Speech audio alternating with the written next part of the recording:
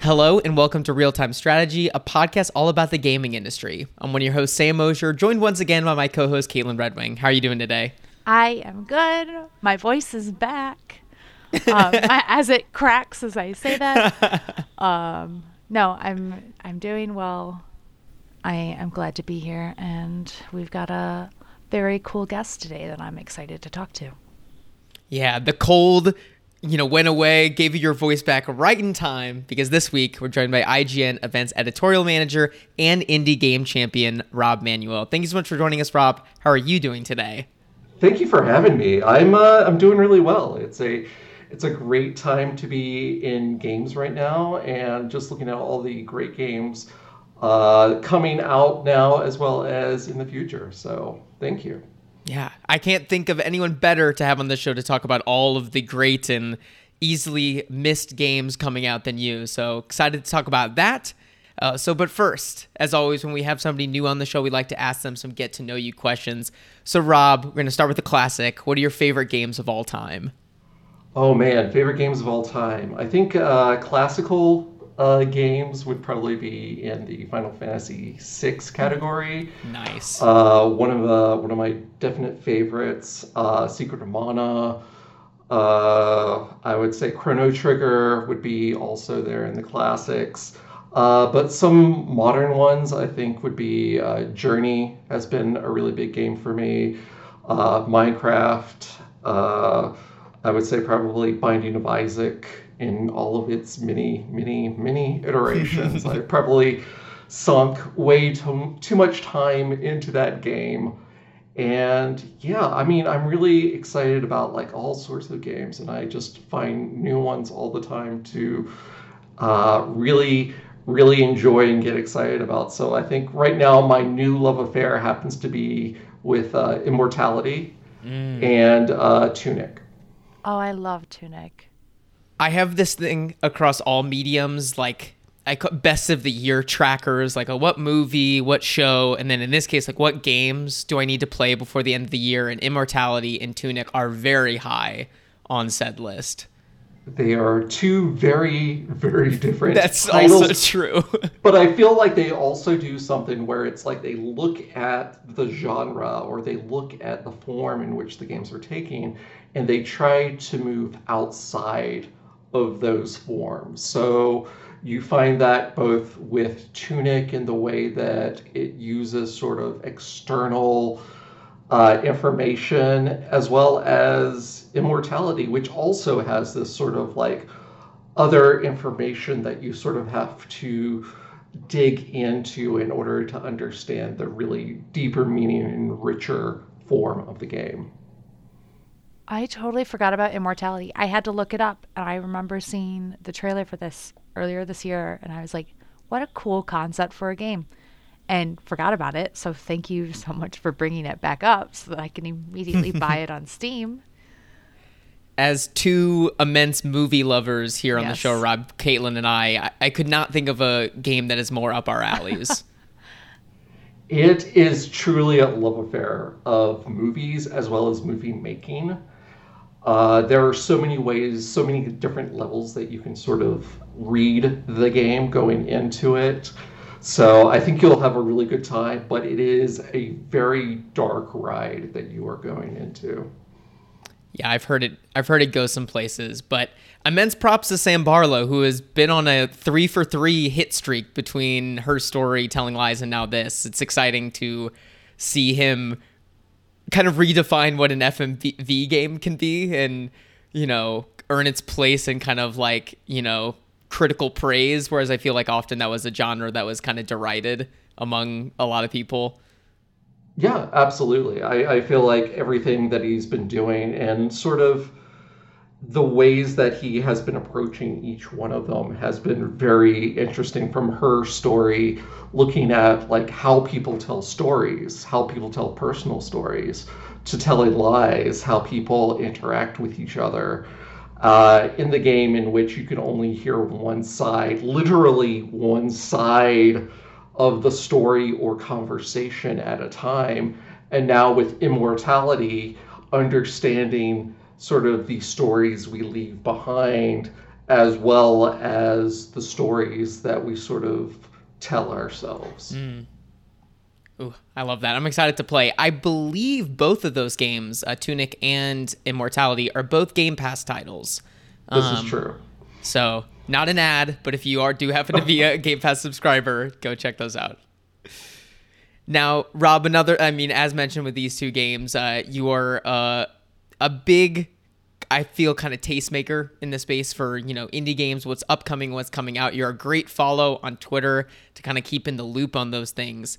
For people who maybe only know gaming for the big AAA releases, do you have go-to indie game recommendations of how to branch out of the mainstream space, per se?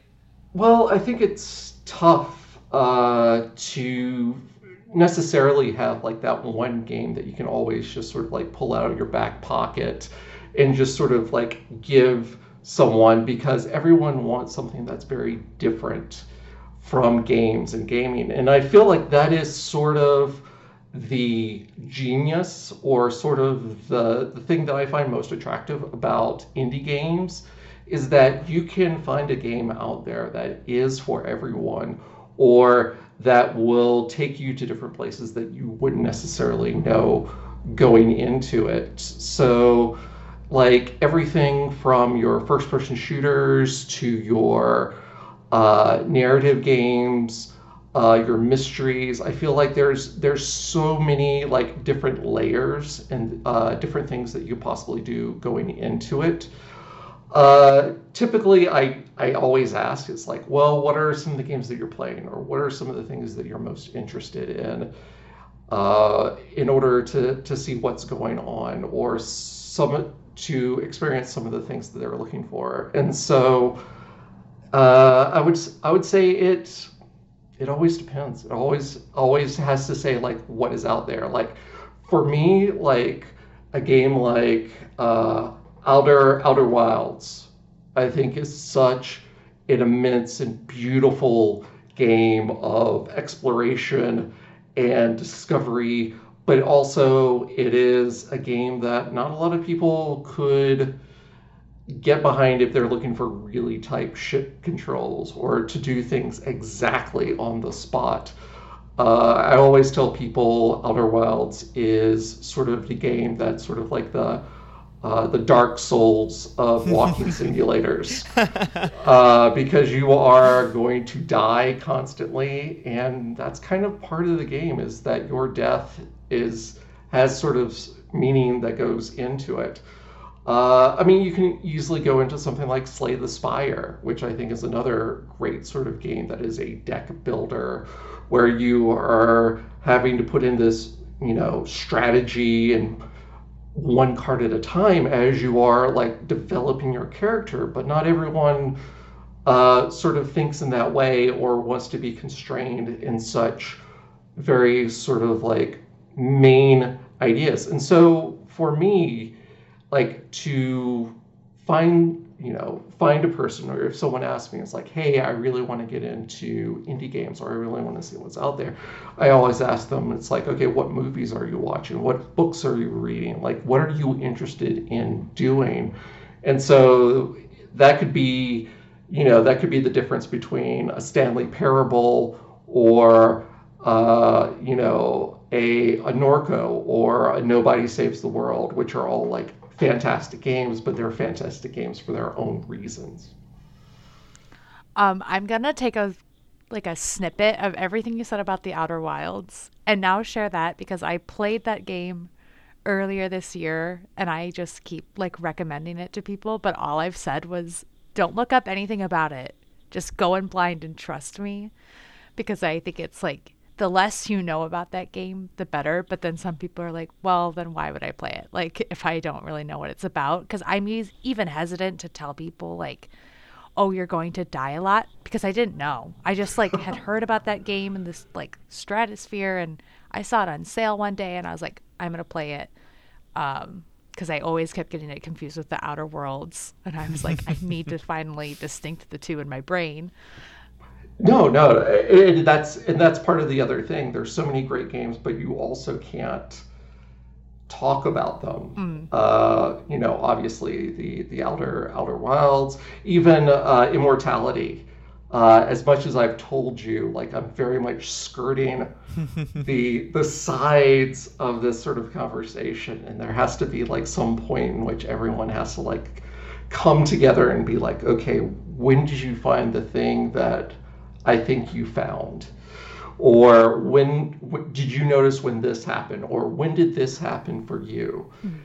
And that's also, again, I think it's sort of like the sort of the genius within indie games is that there are so many different ways or so many different moments where it's like, oh, I never knew something like that would happen, or I never discovered that going into it. And so it feels very personal and almost feels like very, very like created for yourself, being created for you as a gamer. I keep on thinking about the Stanley Parable Ultra Deluxe that came out this year, and I'm kind of marveled at, I went through the game and I've gone through like, several different iterations, and I've sort of like found the ending to it.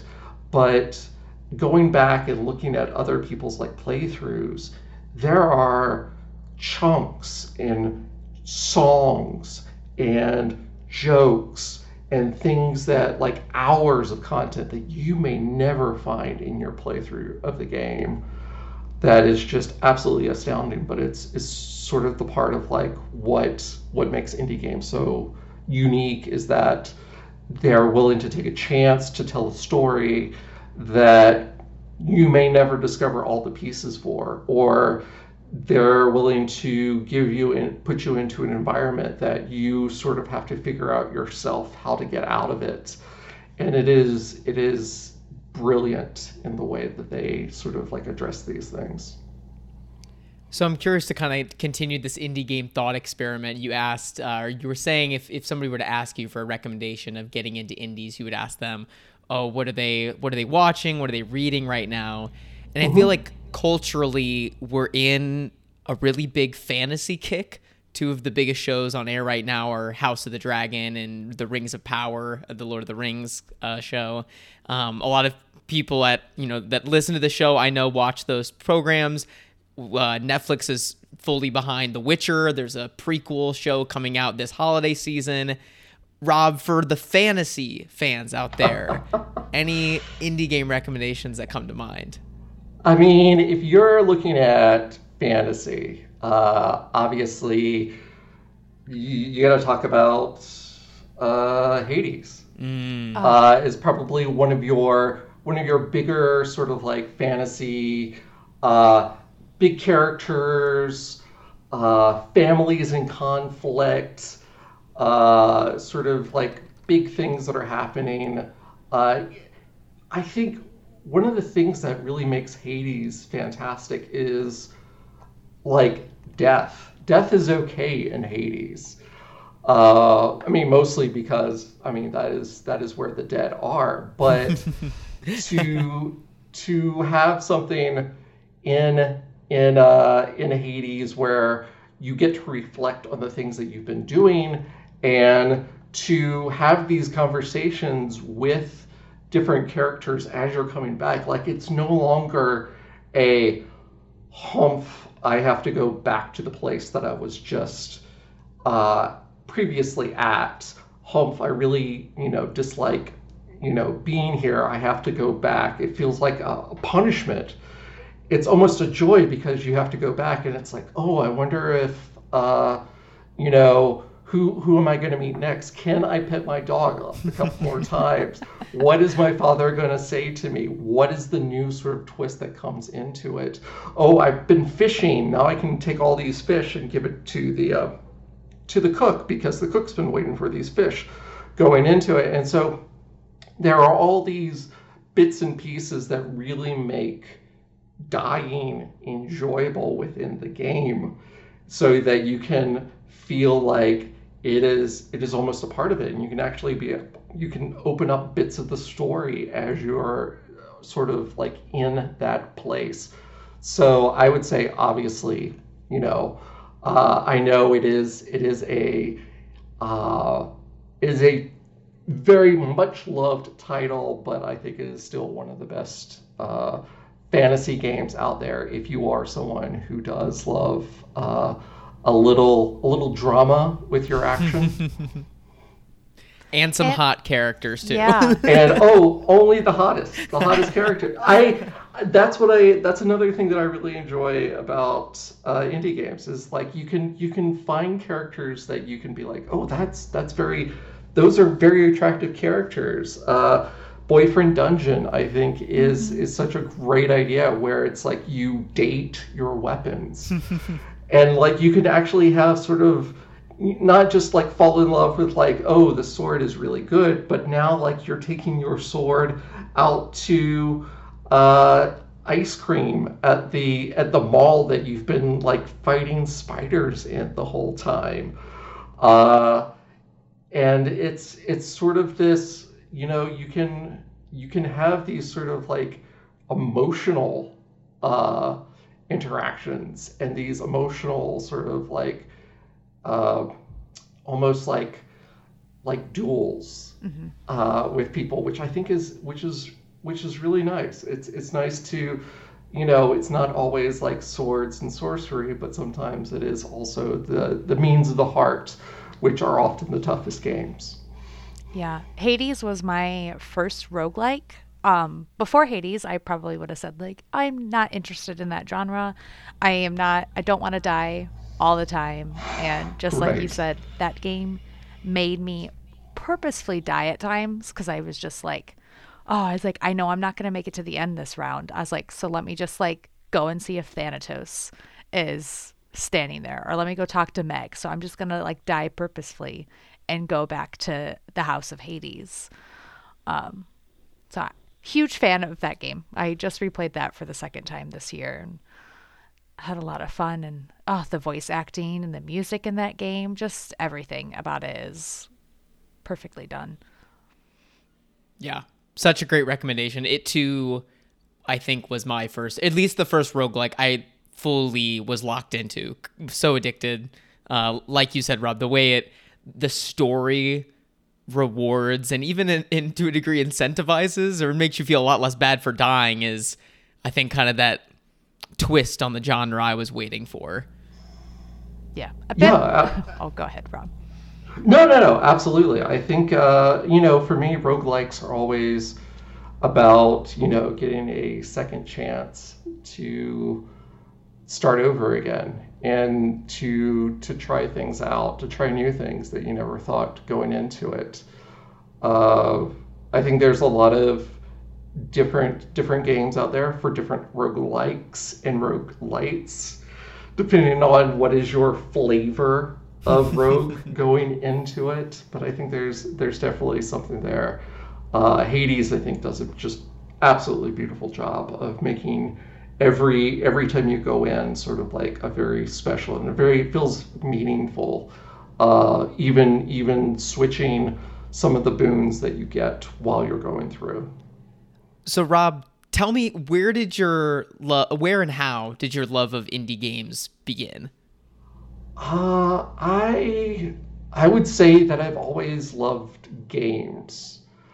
And so my love of indie games has always, I guess, has always been around. It was just never like indie or like different sort of games. I just remember working, back in the day.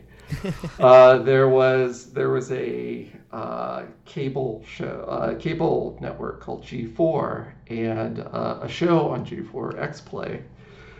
And I worked for XPlay I worked my way up, so I was PA all the way up to senior producer.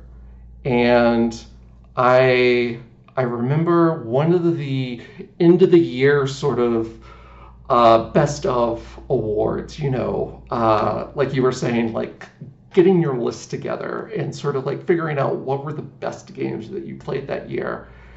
And I distinctly remember one year that there was a game, there was a little indie game called World of Goo.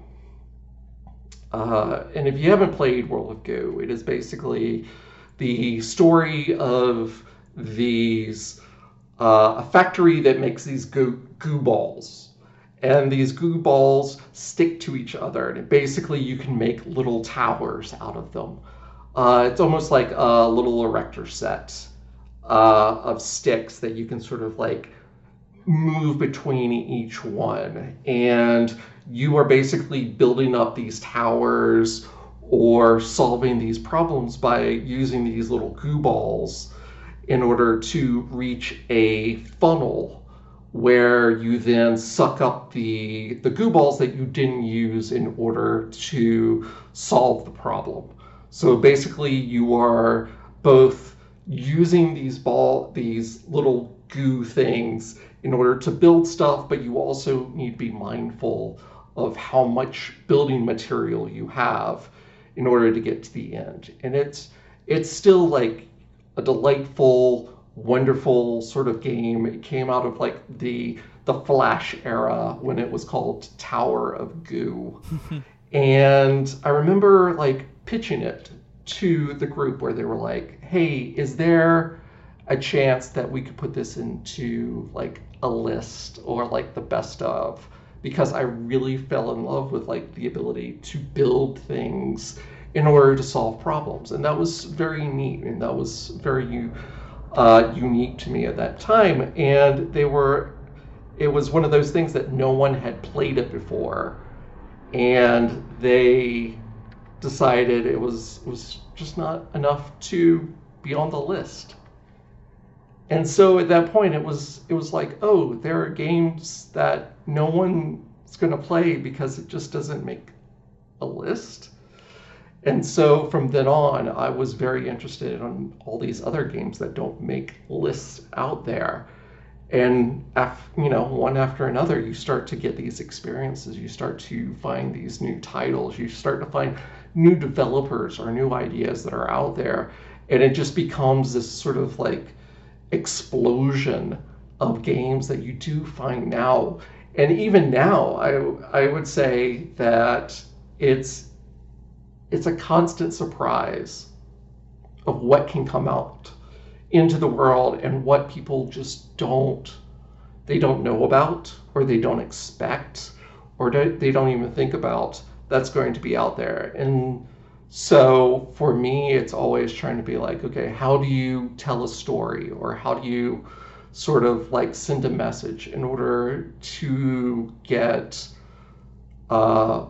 maybe it's a smaller group, or maybe it's a larger group, in order to understand the things that you want to be doing, that they want, but they just don't know they already have. That's funny that you say that you tell that story about G4 TV, because that's, where I feel like a lot of gamers' perceptions of indie games was, especially at least like 15 years ago. You think like if you were to read the best of the year article, there would be the best games of the year and then best downloadable game of the year, or best Xbox Live Arcade game of the year. And that's why I remember it was such a huge deal in 2012 when IGN gave Journey. It was just in the best of the year, category, and it won. And I remember that was registering that as such a huge deal at the time, and that's what got me to check out that game. And like you said, Rob, it is too one of my favorite games of all time. And so while I still feel like there's some sort of, the cards are still stacked in a lot of, AAA's games' favor to win the best of the year title, I'm thankful that at least, indie games are still in that category with them. They don't need their own, separate pool.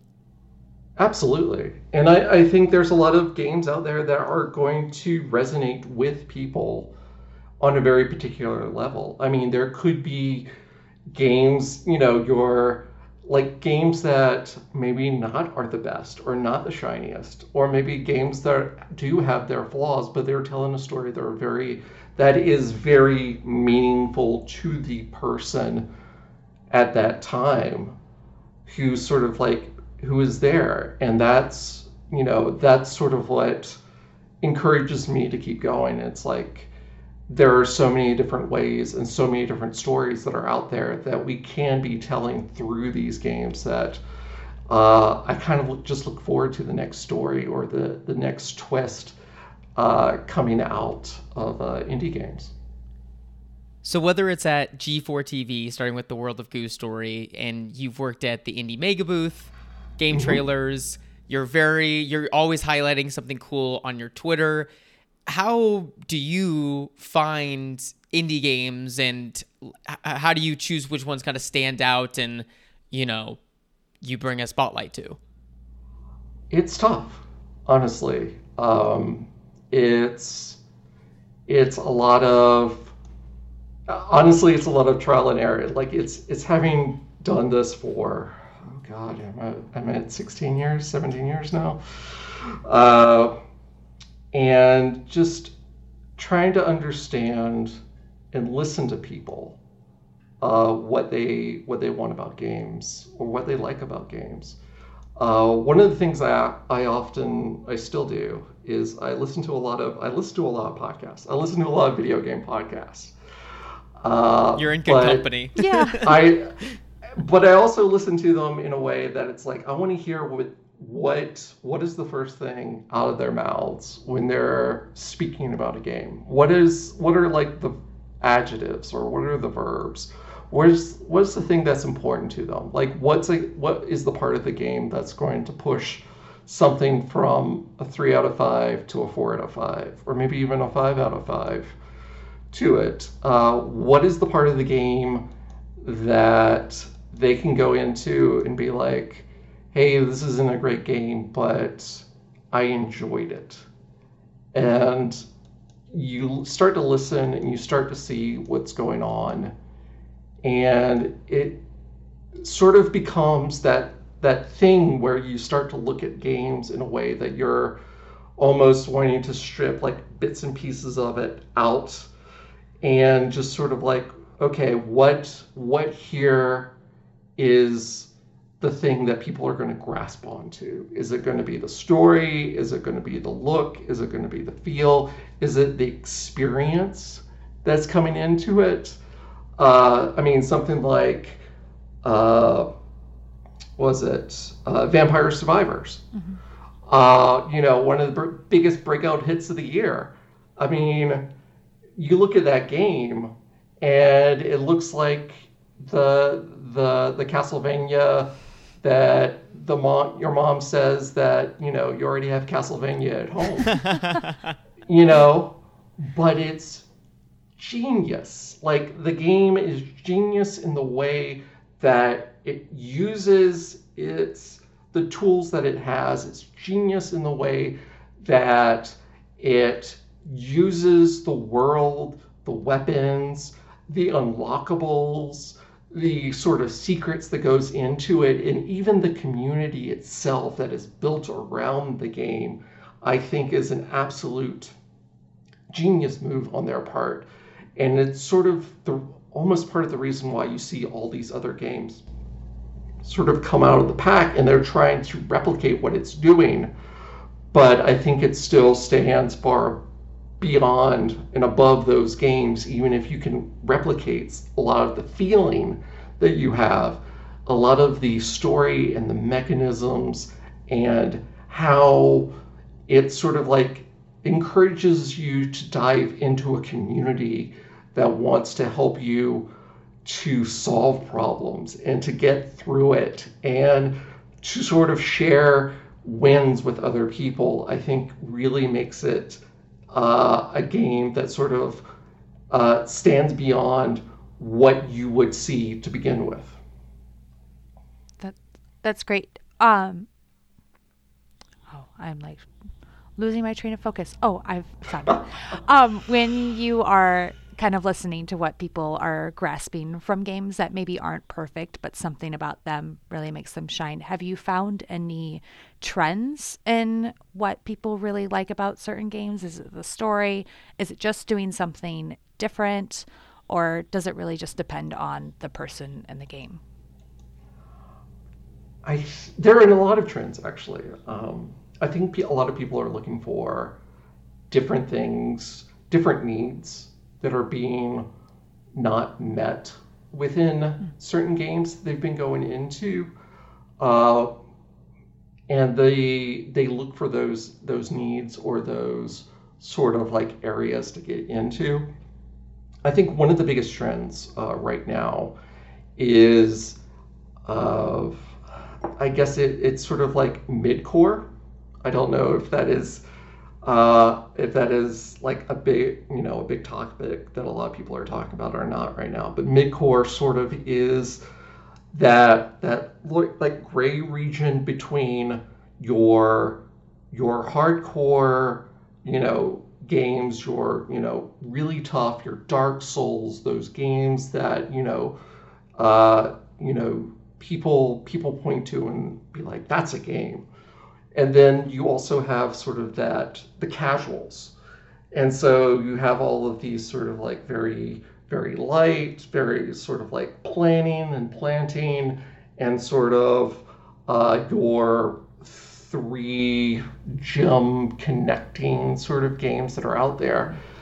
But now you also have like a group of people who started in casual, and they kind of want something a little bit more, a little bit meatier to get into.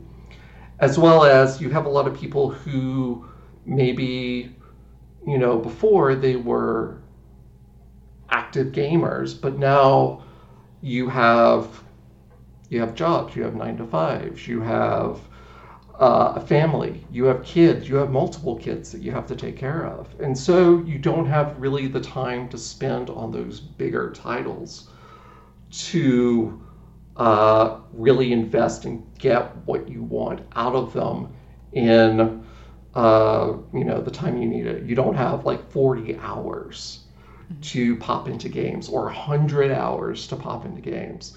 And so there's a new sort of like trend of mid-core games that are sort of like starting to sprout up that give a little bit more teeth to sort of like, the softer games that are out there, but also take a lot of the items from the bigger games and sort of reduce them down into something that's a little bit easier to digest, something that you only have to play for like 30 minutes or 45 minutes to get like a full sort of like a game into.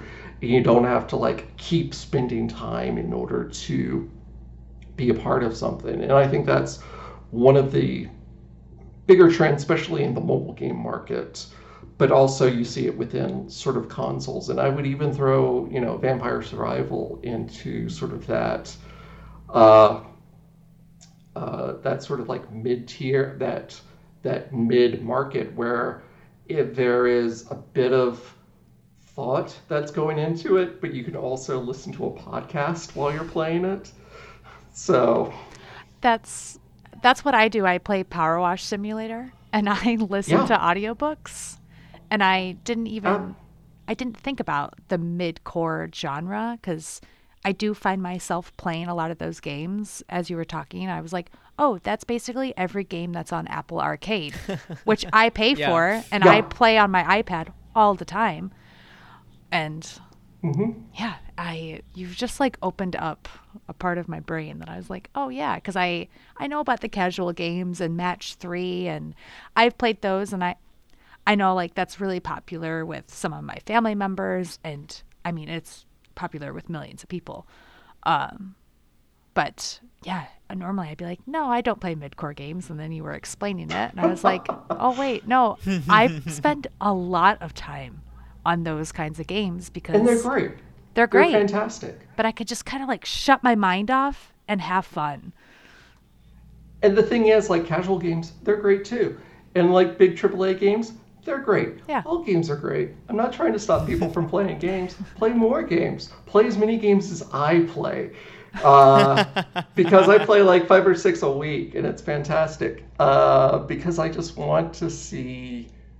It's great to have like a little taste of everything, to sort of experience stuff and see what other people are thinking when they're like, okay, this is a new way to tell this story, or this is a new way to have this experience, or this is a new way that we want people to sort of see this world that we are developing. And from that mid-core kind of trend, I think that kind of partly explains this boom of farming simulators with, some RPG elements thrown in there, or some sort of or maybe some combat. That's, it kind of became a meme, but that's what largely defined the most recent Nintendo Direct. But clearly there's an appetite for these type of games that have that deep, those deep mechanics if you want them, or there's something you can play 10 minutes of per day while you're between work and, your evening obligations. But we've seen that even some of the farming games have added new twists. I had to look up the name, that the Lightyear Frontier with the mech farming game. The mech farming game. It reminded me of that episode of Love, Death, and Robots on Netflix. I think it's in volume 1.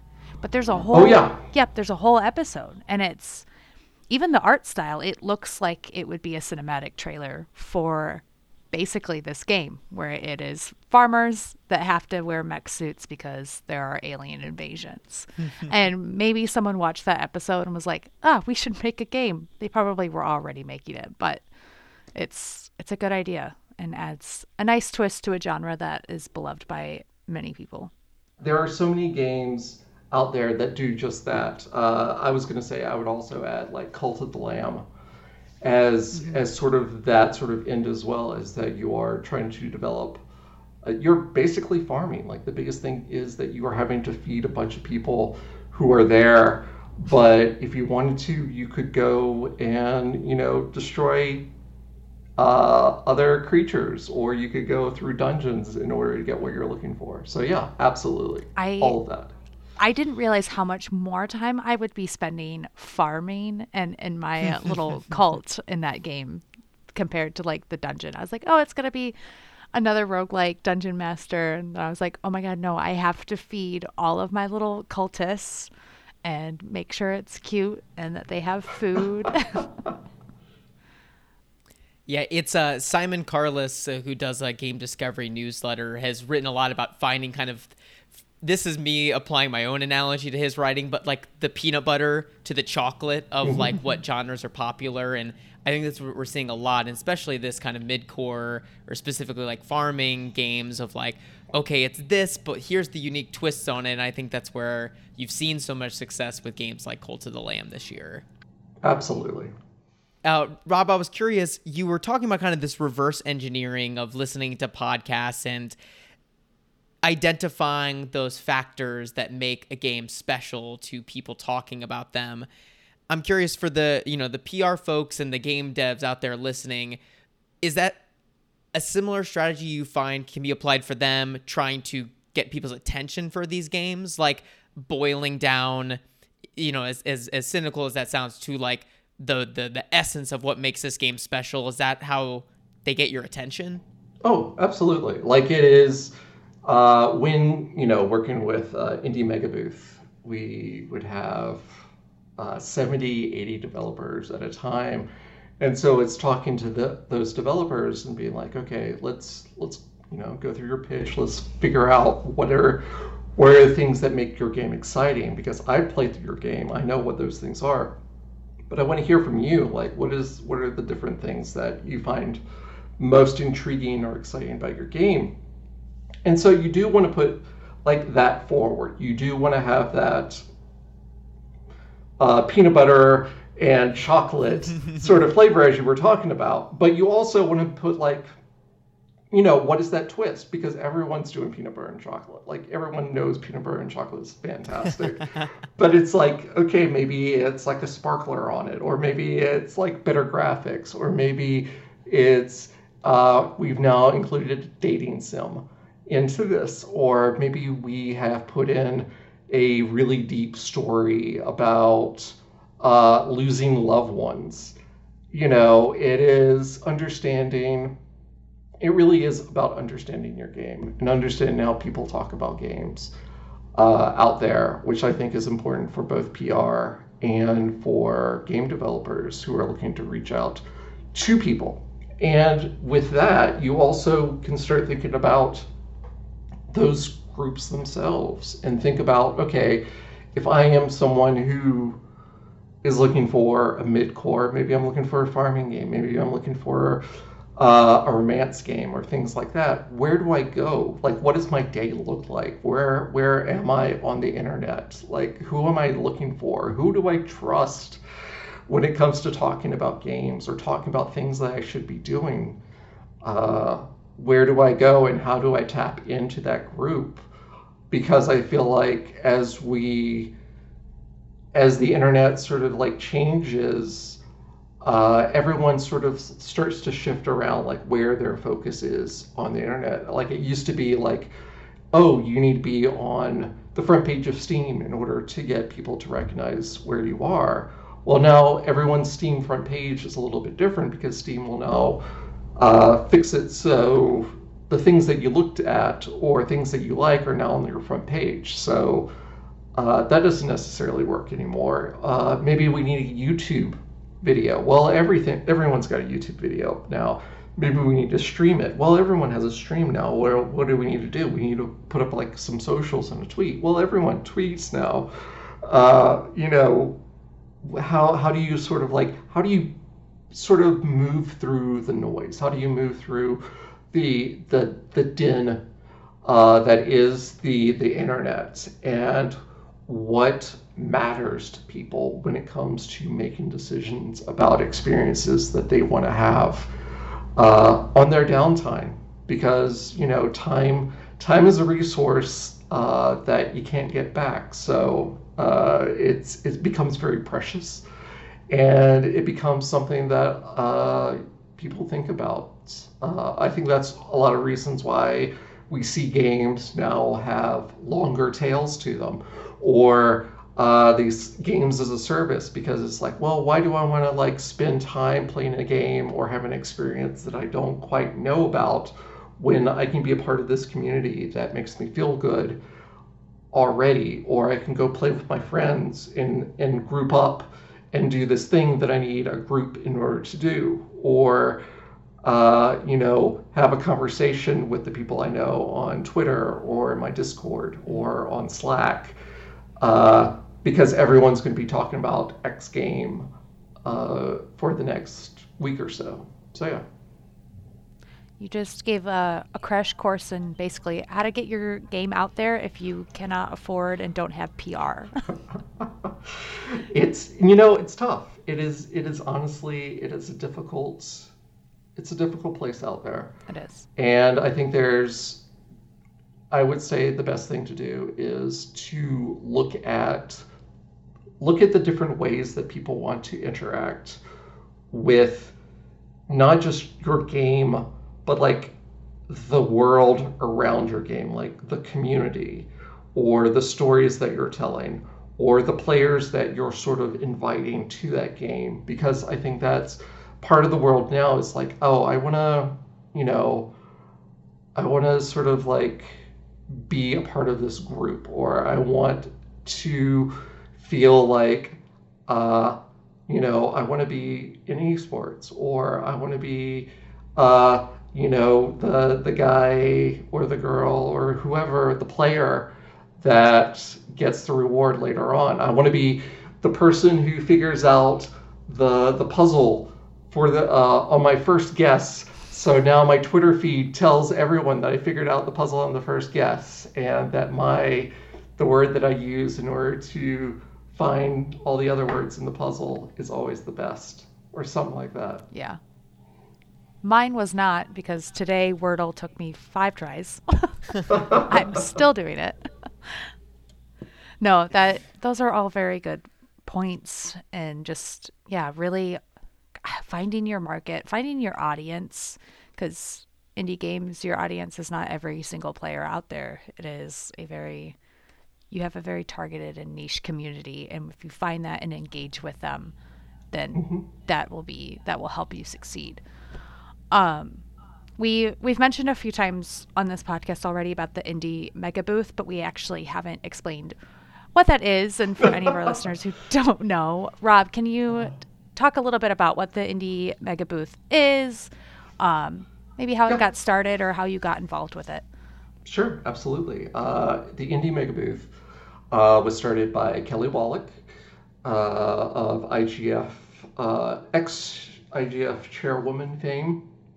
Uh, and basically, the idea was that buying booth space, because if you go to PAX, which is typically where they went to, booth space is at a premium. And so it can charge you like tens of thousands of dollars just to get a like a square, a place, a floor. And that's not including power. That's not including carpets. That's not including chairs or tables or TVs or all the other things that go into presenting games. And so the Indie Mega Booth started out as a bunch of developers who basically bought a space, one space going into it, and then broke that up into many little spaces.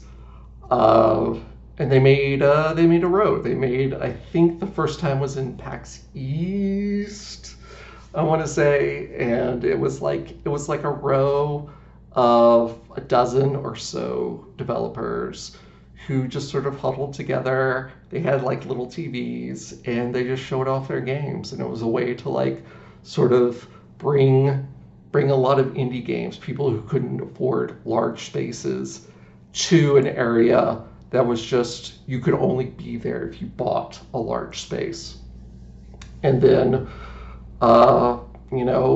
for about nearly a decade, they would buy, the spaces got bigger and bigger, more indies came into it, and you were looking at upwards to 70, 80, even 100 indie developers showing off video games at various states, VR games, board games, you name it. Like, there were so many different titles there, and some of the games that people just loved were first shown at the Indie Mega Booth.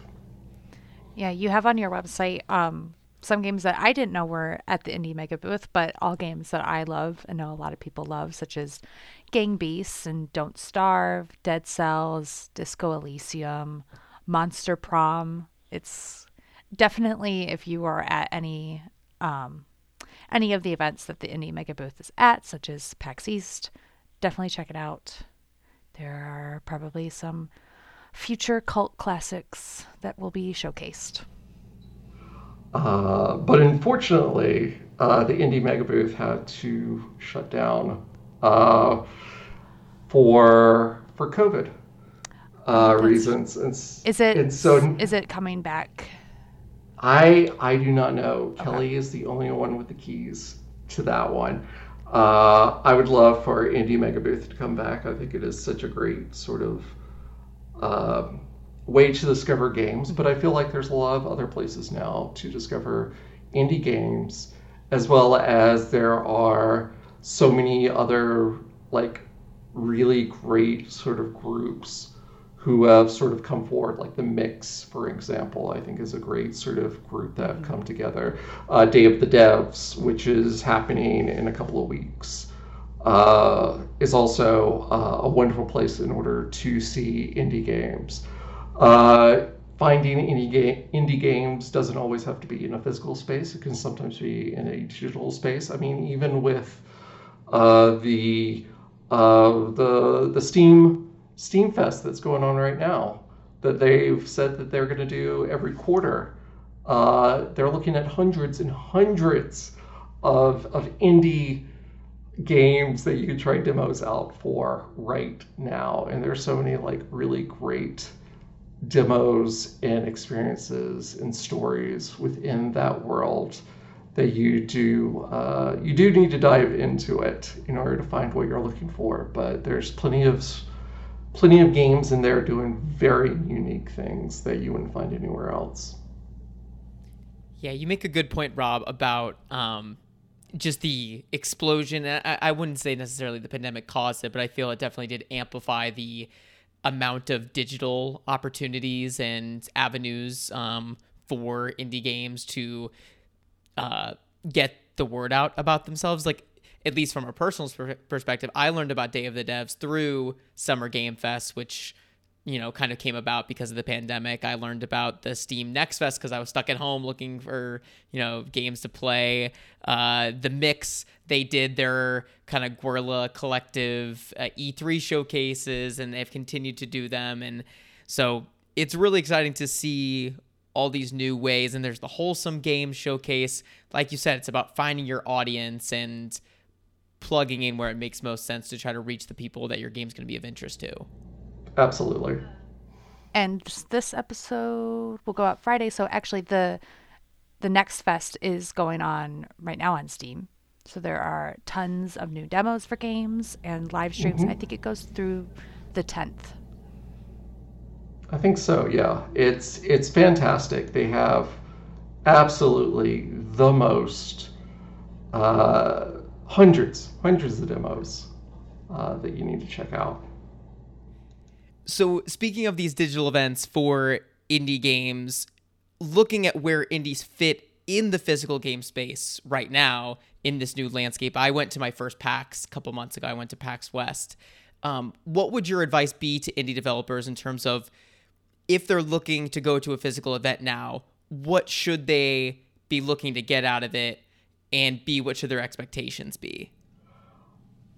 I think going into an event space now, you need to set goals. You need to sit down with yourself and have those hard conversations about, okay, if we're going to go here, we're going to need to get like X number of eyes, or we're going to need to get X number of people signing up for the email. We need X number of people trying out the demo, things like that. I would say definitely, look, always go for emails. Emails are, everyone has one. Think about like just being able to get in touch with someone like a month after or 2 months after, I think is great. Wish list, obviously, if you're on Steam or something like that, is great. Just think about what that experience looks like for you, as well as the person who's sort of like randomly roaming around the event looking for games. One of the things that I've been telling a lot of indie developers is try out a buddy system where if you are going to an event, find another developer who has a game like your game, or has sort of like the same sort of like audience that you have, and just buddy up, where you'd be like, look, if you help me out, I'll help you out. So if they come to your game, or if people are waiting for your game, an easy way to do it is like, hey, such and such also has a very similar game. You can go check out their game as well if you're looking for something that's very much like this. Where you're sort of sharing the whole thing. You can make a whole game out of it. One of the great things that I always saw was like passports. People would make little passports for different places, and they would have like raffles that would go out. And so you can make your own little like passport raffle where everyone has a little stamp that you get for actually playing the demo of the game. And then they put down their email on the passport, submit it with all the stamps, and then you make a random drawing for like maybe some free games, or maybe who knows what.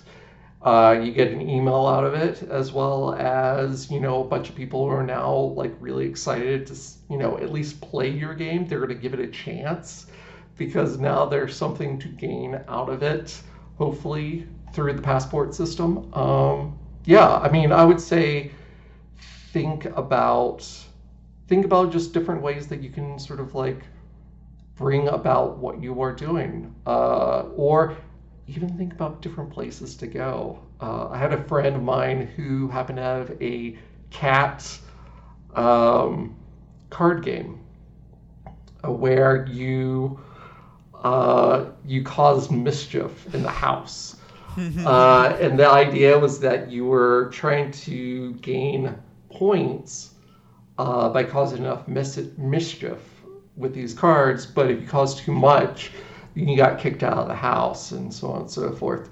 And so instead of going to like a board game convention or anything like that, he actually went to a cat convention, and he sold out of it because no one there had even thought about it, and they all love cats. So think about other things and other places that you can show off your game, or other ways. Again, going back to like what makes your game cool, what makes your game stand out, who are the people who are looking for these experiences in your game, I think are always big sort of things to think about when both making and marketing your game.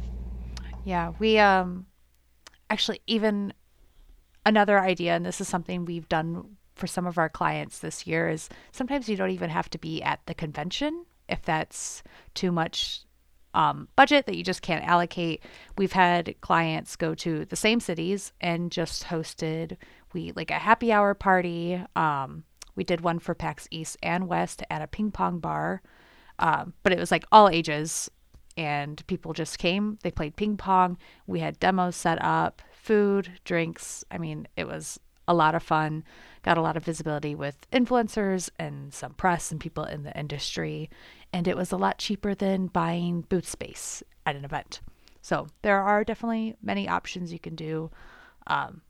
You can rent a suite, do demos. We've done that for JDC and other places just because of the location of where those events are. Sometimes there are reporters who are in the same city and they're not going to the event, so they're happy to go to a hotel suite and try your game. Absolutely. Those are all great ideas. Like, you don't have to be someone who's inside the event to be sort of a part of the event. And you see that so many times with Comic-Con. You like basically all of San Diego becomes like a part of Comic-Con. Every bar, every art gallery, every place that you could possibly go to now becomes something for someone else. Well, Rob, any other indie tips or recommendations you want to leave the listeners with before we close out this week's episode? I would say just the one of the best things that you can do for indie games is to share, be open, let people know what you like, let people know what you're checking out. Like, be a fan, be someone who's out there rooting for indie games, because I think indie games more than anything needs champions out there, people who are willing to give them a chance, or to be the first person out there who is going to be the one to shine a little spotlight on them. You're not always going to be the most popular or be the person who is I would say probably the is going to get the most attention out there because of what you're doing, but whatever you're putting out there could be the thing that someone else finds, that when they post it, or maybe their friends post it, hundreds of thousands of other people get to enjoy and get to really love what is there. Yeah, I think that's just it. Like, just be a fan, try out new things, have fun. One quick thing, because I don't know if we mentioned it, but Rob's indie game discovery Excel sheet is actually pinned on his Twitter account. Yes. If you want to check it out, it's got some of his best of indie games of 2022, games to look forward to, indie games that have recently come out, and more. It is really a great resource if you are looking for indie games. So definitely check that out, and check out Rob's Twitter account, which, now that I'm talking about it, Rob, where can people find you on social media? I'm on Twitter at 8bitwiz, so that is the number 8, BITWIZ. Yeah, you can find all of my stuff there. I frequently will retweet indie games, anything that I happen to find, or things that I discover, even other people who also post about indie games. I will also repost them because I think, part of being someone who is trying to support indie games is also trying to support the people who support indie games. So, yeah. Yeah, speaking of being an indie game champion, yeah, could not be a better follow. 8-Bit Wiz on Twitter. Caitlin, where can people find you? They can find me also on Twitter, just at Caitlin Redwing. And I talk about games, but I mostly talk about movies because my work and day life contains games. So it just seems that my Twitter ends up being focused on movies and TV. You can find me on Twitter at Sam Scott Mosier. You can find this show at Real Time Strats. You can email us questions at podcast@triplepointpr.com. This has been a Triple Point production. If you want to see the agency's full client roster, you can view that at triplepointpr.com. And on that note, Rob, thank you once again so much for coming on the show and sharing A, some amazing game recommendations, and B, some great tips for indie game makers out there. Of course, anytime. All right. And on that note, thank you all so much for listening. Thank you, everyone.